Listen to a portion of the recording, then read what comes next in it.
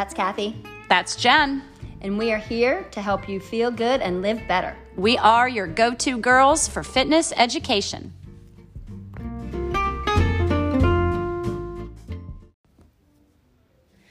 Roadblocks, man. People have roadblocks that keep them from exercise, don't they, Jen? Yeah.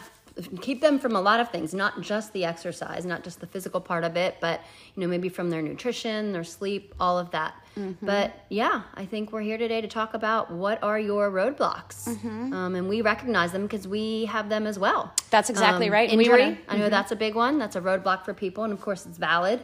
I know both of us have some injuries and we have to work around those. But as we've said in the past, we don't want that to stop you.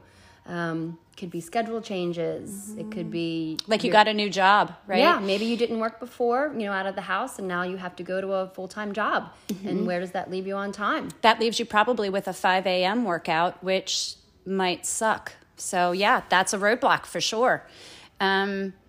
Kids, I know when I had my children, that changed my movement.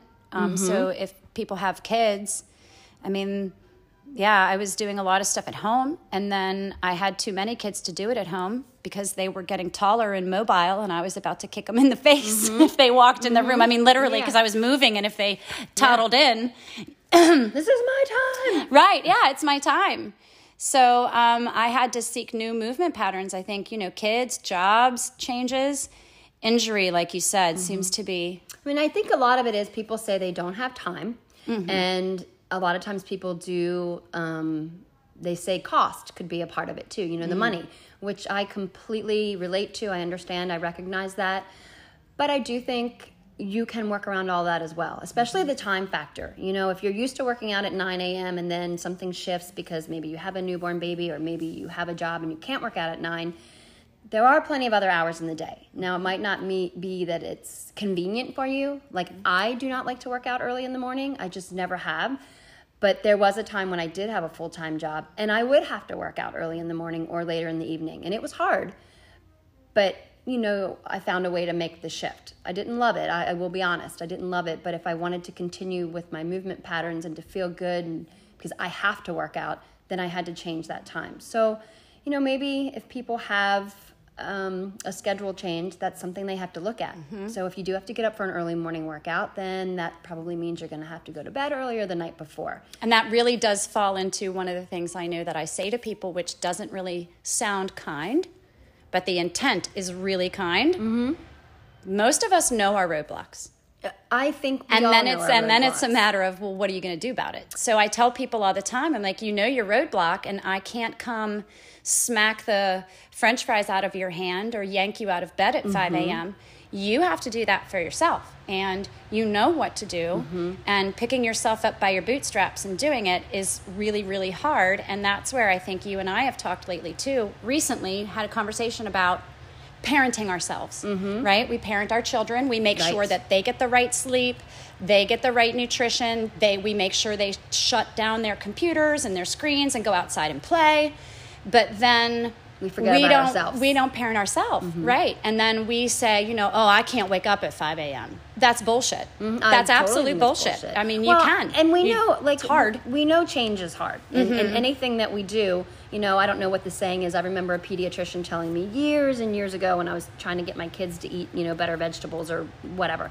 You have to do something like 40 times. And that could be an incorrect number, but I feel like it was a fairly large number. But you have to do something 40 times before it becomes a habit. So if you're not used to getting up at a certain time, or if you're not used to eating your Brussels sprouts or whatever, the first couple times, of course you're not going to do it. So you have to give yourself time, because we all know change is hard. But just because something is hard or something's inconvenient doesn't mean that we should stop. We have to keep going. And again, we believe in being kind to ourselves. We believe in not being, beating ourselves up. But like you said, sometimes you just gotta, pick yourself up by your bootstraps, put your big girl pants on or your big boy pants, and you just gotta do it. You just stop talking about it and just kind of walk the walk. You just have to do it, because there's always going to be an excuse. for everything, you know, and especially when it comes to something like this, like, well, I have to make dinner and I have to go to the grocery store and I have to go to my kid's concert and I have to go to my kid's field trip and I have to go take care of my sick mom. All those things will always be there, but it's still really important to find the time for yourself, find the time for your own health, to find the time to, you know, eat well, move your body. And it doesn't always mean that it has to be an hour or any of that. And I think when people do that, what I've seen is that's those little pieces of empowerment. Like if you get up early on Monday morning and you get your workout in, then all day Monday you're going to feel great that you did that. Right.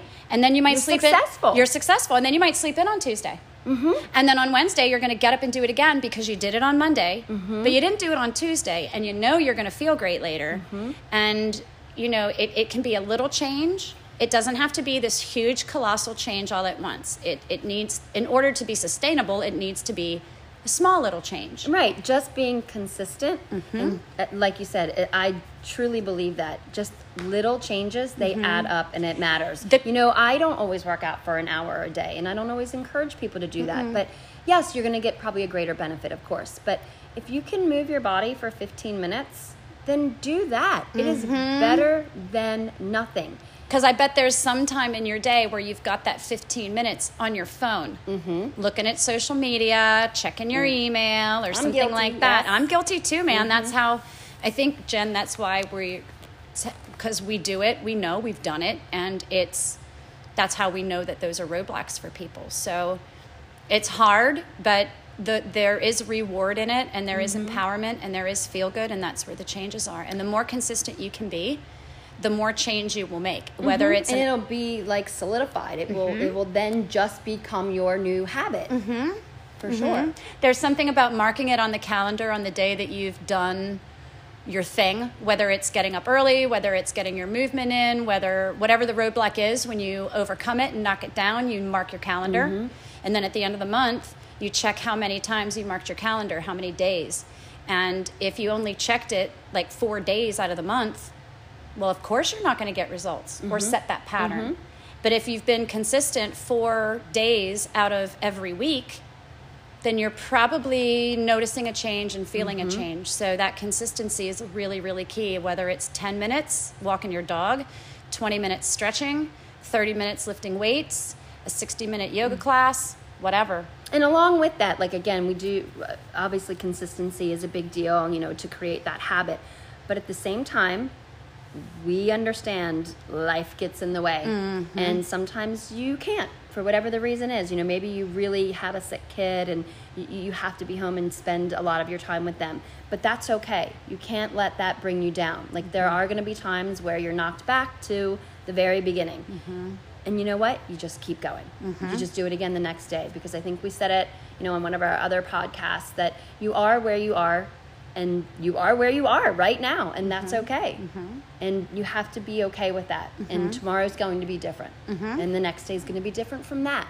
So it's always this kind of wave, this kind of ebb and flow. It's very cyclical. Exactly. But, so those roadblocks, I think when people really look at their roadblocks, you know, we would encourage you to look at your roadblocks, you know, maybe every day, and just try to do something really small every day. And, you know, if you can't, then maybe your roadblock that day is to not beat yourself up. Exactly. And then you choose that positive self-talk. And maybe make a plan. Absolutely. So if there is a day where your child is sick and you can't do it, don't feel bad about it. Make a plan, and then feel good about the fact that you made your plan. Yeah. So, you know, those roadblocks, those roadblocks are a bear. And if you guys have any questions about roadblocks specifically, or your specific roadblock, email us. We'll answer. feelgoodlivebetterpodcast@gmail.com.